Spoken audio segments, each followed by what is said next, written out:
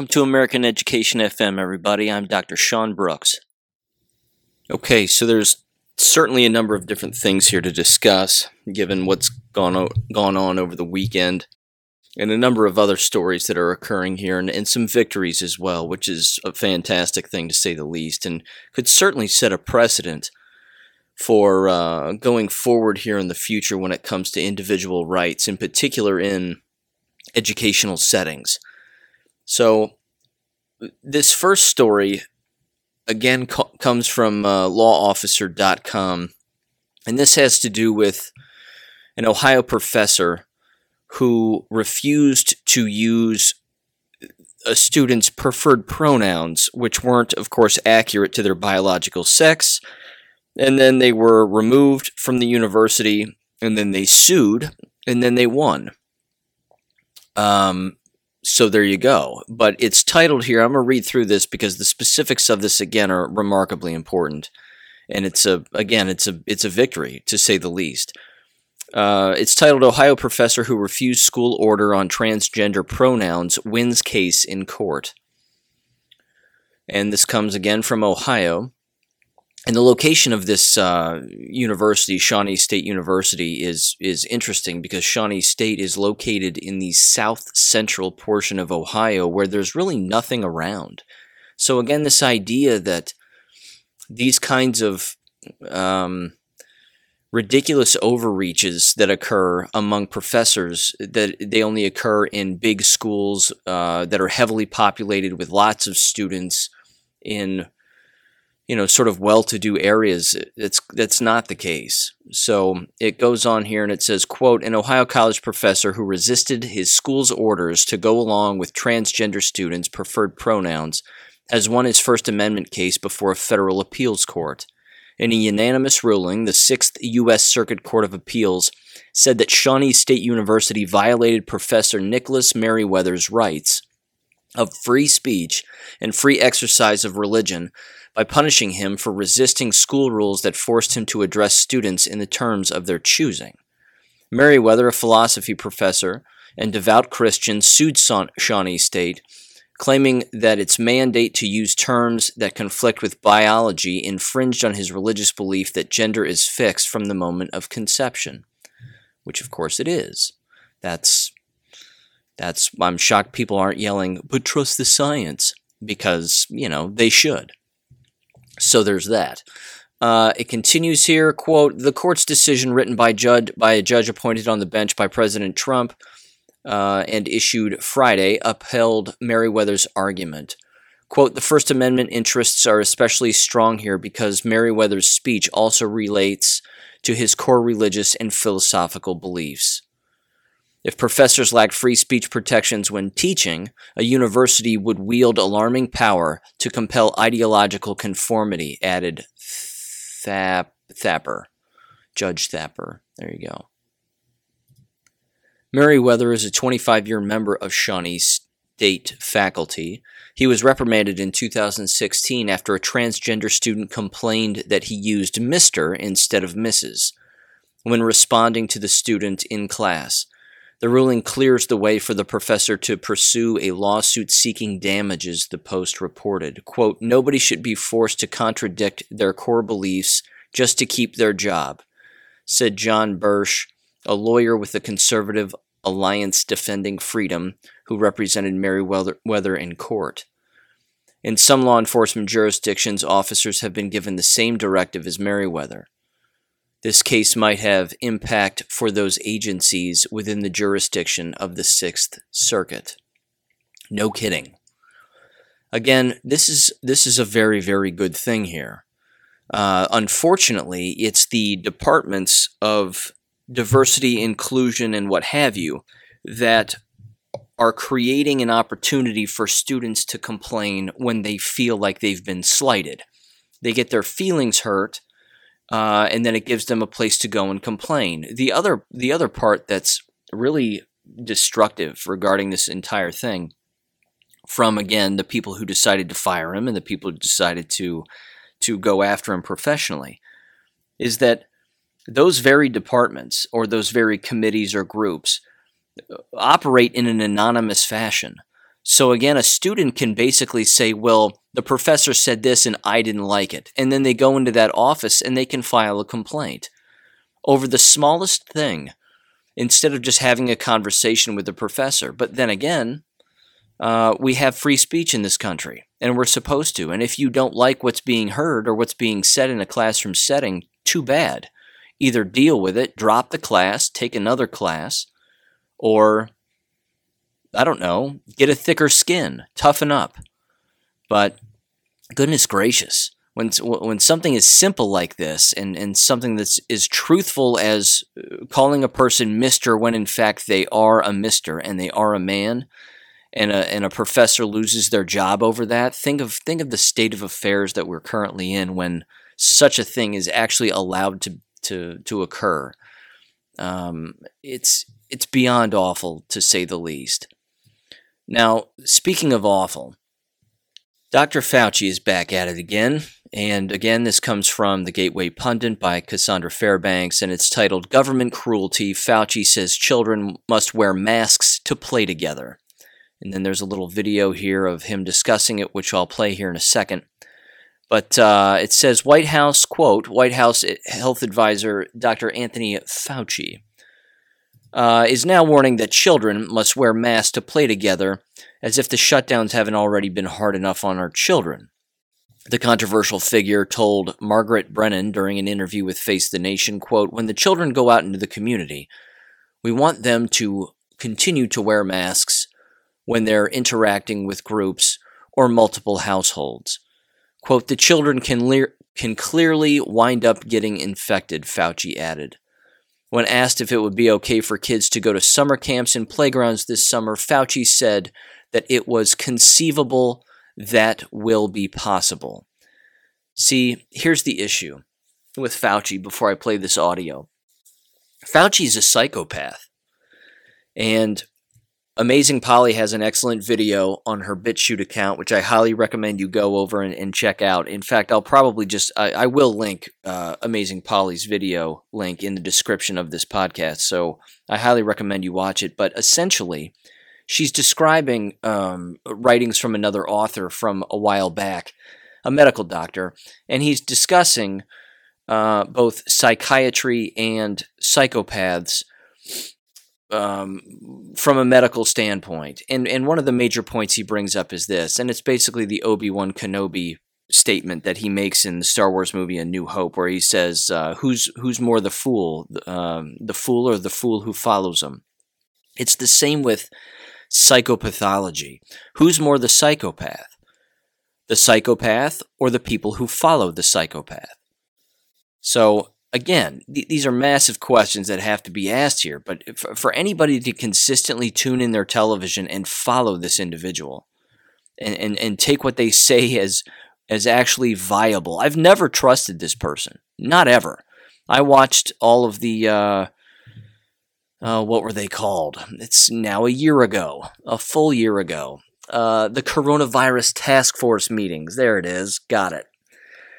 I watched those, and I watched them to see not so much what these lunatics would say, but what the President of the United States would say, because he brought up a lot of facts that were quickly dismissed by both Birx and Fauci and a few other individuals. And you could see the constant conflict, even between the individuals that the president would bring up who would support him and bring up alternative means and cures and how all of this is easily curable. In particular, all the hydroxychloroquine talk. That was some of the funniest stuff that you saw because it was true. And just the looks on Fauci's face and Birx's face when he would start talking about hydroxychloroquine, because again, they knew that the cure already existed. And that cure, by the way, is for common cold, flu, a number of different things. But just anybody who listens to this person, again, who's more foolish, the fool or the fool who follows them? So here's his audio and what he says, and give this a listen real quick. Now to the president's chief medical advisor, Dr. Anthony Fauci. Good morning to you, doctor. Good morning, Margaret. You have been warning all month that we are stuck. We are plateauing at a high level of infection. You just heard that. Michigan, New York, New Jersey, Massachusetts, we're seeing spikes. What's driving these infections? Is it the new variants? Well, the variants are playing a part, but it is not completely the variants. What we're likely seeing is because of things like spring break and pulling back on the mitigation methods that you've seen now. Several states have done that. I believe it's premature, Margaret, because when I've said many times to you that when you're coming down from a big peak and you reach a point and start to plateau, once you stay at that plateau, you're really in danger of a surge coming up. And unfortunately, that's what we're starting to see. We got stuck at around 50,000 new cases per day, went up to 60,000 the other day. And that's really a risk. We've seen that in our own country, and that's exactly what's happened in Europe. This guy's full of it. He's 100% full of it. I'm not gonna play the entire 10 minutes, but I'm gonna skip ahead here and play a few other parts. The guy's full of it. He's got a serious problem. He's repeating himself, and this, again, quote unquote, invisible enemy, as it's sometimes been described. It's, my God, you can fool just about anybody with something that's invisible. Oh, watch out. Watch out. There's something behind you, watch out. And then they keep looking, and there's nothing there. It's no different with this. For parents who are trying to plan their summers, what does that mean? Can they send their kids to summer camp? Can they allow them to play again on playgrounds? It is conceivable that will be possible, Margaret, because what we're seeing is, as you just mentioned on the piece, we now have 3 to 3.5 million vaccinations each day. If we keep up at that pace, invariably, that's going to drive the rate and the level of infections per day to a much, much lower level. If we get into the summer and you have a considerable percentage of the population vaccinated, and the level in the community gets below that plateau that's worrying me and my colleagues in public health, it is conceivable that you would have a good degree of flexibility during the summer, even with the children, with things like camps. We don't know that for sure, but I think that's an aspirational goal that we should go for. So if parents are vaccinated, they still do need to be concerned about their unvaccinated children playing together in groups. Is that right? Yeah, the children can clearly wind up getting infected. When we talk about what you can do when you're vaccinated, you can certainly have members of a family, if the adults are vaccinated, and you're in the home with your child, you don't need to wear a mask and you can have physical contact. When the children go out into the community, you want them to continue to wear masks when they're interacting with groups from multiple households. Thanks, Tony. Thanks for your permission. He's a psychopath. There's no way around it. The man is a psychopath. He is a war criminal. This is a crime against humanity. Listening to the sound of his voice is like nails on a chalkboard and sandpaper on the brain. It really is. I'm not going to play any more of that just because he drives me up the wall, as I'm sure he does everybody who listens to this. So we're all on the same plane there, hopefully. This last story is also alarming, and I'm going to put a link to this PDF in the description here, so I highly recommend that you give this entire thing a read, because it really is ridiculous. But this is a Antifa manual that was apparently found on the campus of the Evergreen State College. And on page 4, I'm not going to read through the whole thing because it's really not very long.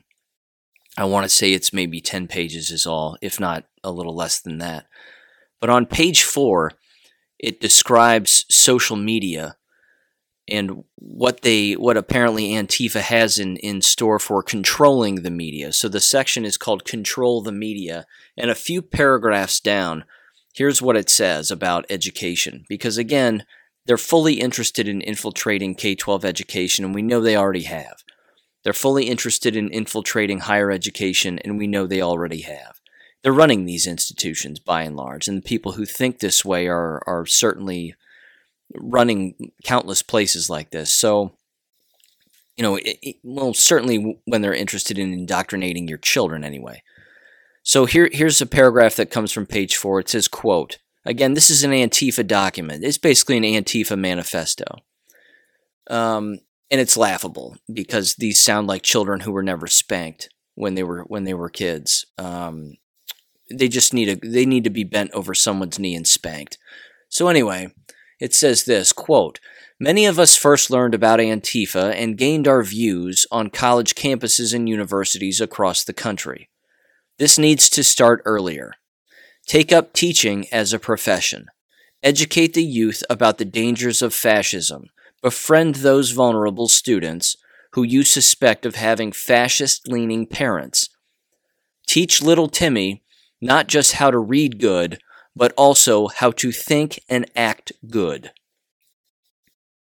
That's their paragraph on what Antifa has planned for American K-12 education. Now, in just that one paragraph, which is at least about 4 sentences long, the last sentence is really embarrassing.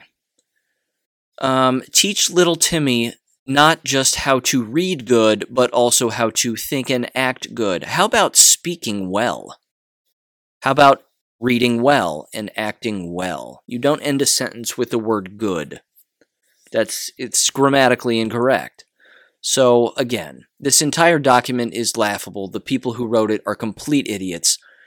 Again, we know that there are countless Antifa supporters who are in K-12 education and have become school teachers.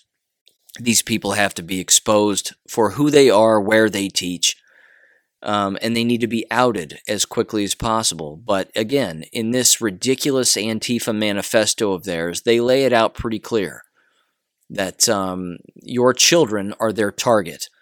And you need to know, as I've said on this podcast 1,000,000 times, I'll say it 1,000,001 and longer than that too, many more times than that rather, that you need to know who your parents' teachers are. You need to meet them. You need to put eyes on them. You need to extend your hand to shake their hand. Make sure that they aren't wearing a mask so that you can identify who they are. And then you need to talk with them and ask them very poignant questions. And it shouldn't take too long for you to figure out how they lean, what their real motives are, and again, consistently asking your child what's being discussed in a classroom setting, even over a Zoom call, is highly important. Because again, these people have no qualms about giving themselves away in public. They talk throughout this document about hiding themselves, and we need to hide, and we need to sort of lurk in the shadows, and then we need to take over institutions, and blah, blah, blah. These people stand out like a sore thumb. They just do. They talk a particular way, they walk a particular way, they smell a particular way, they dress a particular way. You can pick them out of a lineup. It's not a difficult task. So you may not have to ask your child's teacher any questions, per se, or teachers any questions. Maybe you can just look at them and get a pretty good idea as to how they lean and what's going on. It's really a disturbing document, to say the least, because they have, of course, everything backwards as they themselves are backwards. Not to mention, the document itself looks like somebody's wiped themselves with it.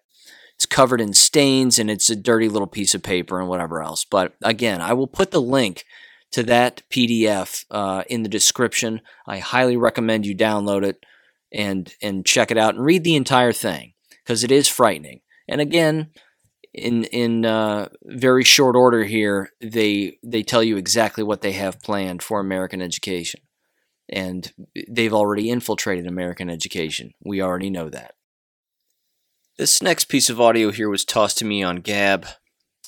Just another sad state of affairs if this person is in fact an actual school teacher. I'm going to play the audio. They're ranting about Band-Aids and how Band-Aids are white privilege because they are Caucasian colored, I guess. I don't know. These people are just nuts. They're absolutely nuts. I'm going to jump in at the end and make a few comments, but here you go. White privilege. Think about it. Whose flesh tone is this? I have brown Band-Aids in my classroom. I had to special order them. They're twice as much as these, and they're hard to find, and they're frequently out of stock.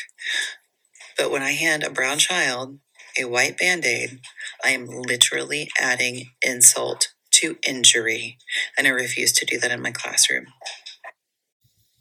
Okay. Normally I wouldn't give someone like this too much time, but I'm going to, because there's a number of things I think that are important to sort of examine here. First of all, when it comes to this particular individual and people like them, they remind me very clearly of the movie Inception.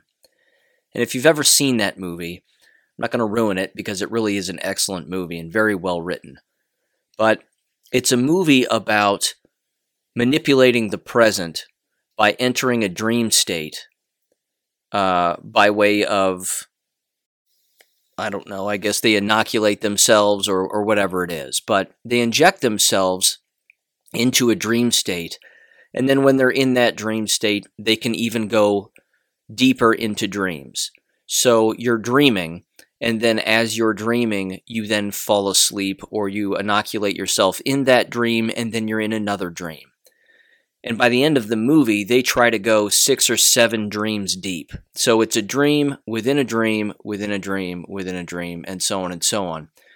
This level of brainwashing regarding this particular teacher is just like Inception. And I've described this before to people I know, but there is no length of rope that is long enough to be able to drop down that hole of insanity and actually have them even grab it, let alone pull them up above their heads, above ground level to where they can actually see any reality whatsoever. They're too far gone. This person is too far gone. They've gone out of their way because they think that Band-Aids are racist. So they purposely try to find darker Band-Aids to give to darker students. I mean, think about that. Talk about insensitive or bigoted behavior. I mean, she's actually segregating her students now based on Band-Aids. So she has, let's say, we'll imagine this. Unfortunately, we have to imagine this because it's so insane that, what else do we have? She has a drawer, and in that drawer she has white, they're not white Band-Aids, by the way, they're just lighter colored Band-Aids and then darker colored Band-Aids.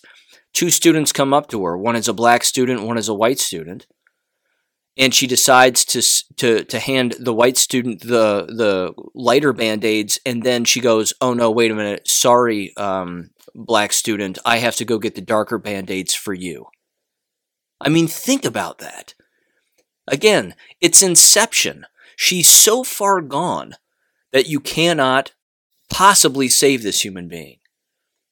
Not to mention, if Band-Aids are at the top of her list of things to think about, think of what she's not teaching. Think of how ineffective of an educator she actually is.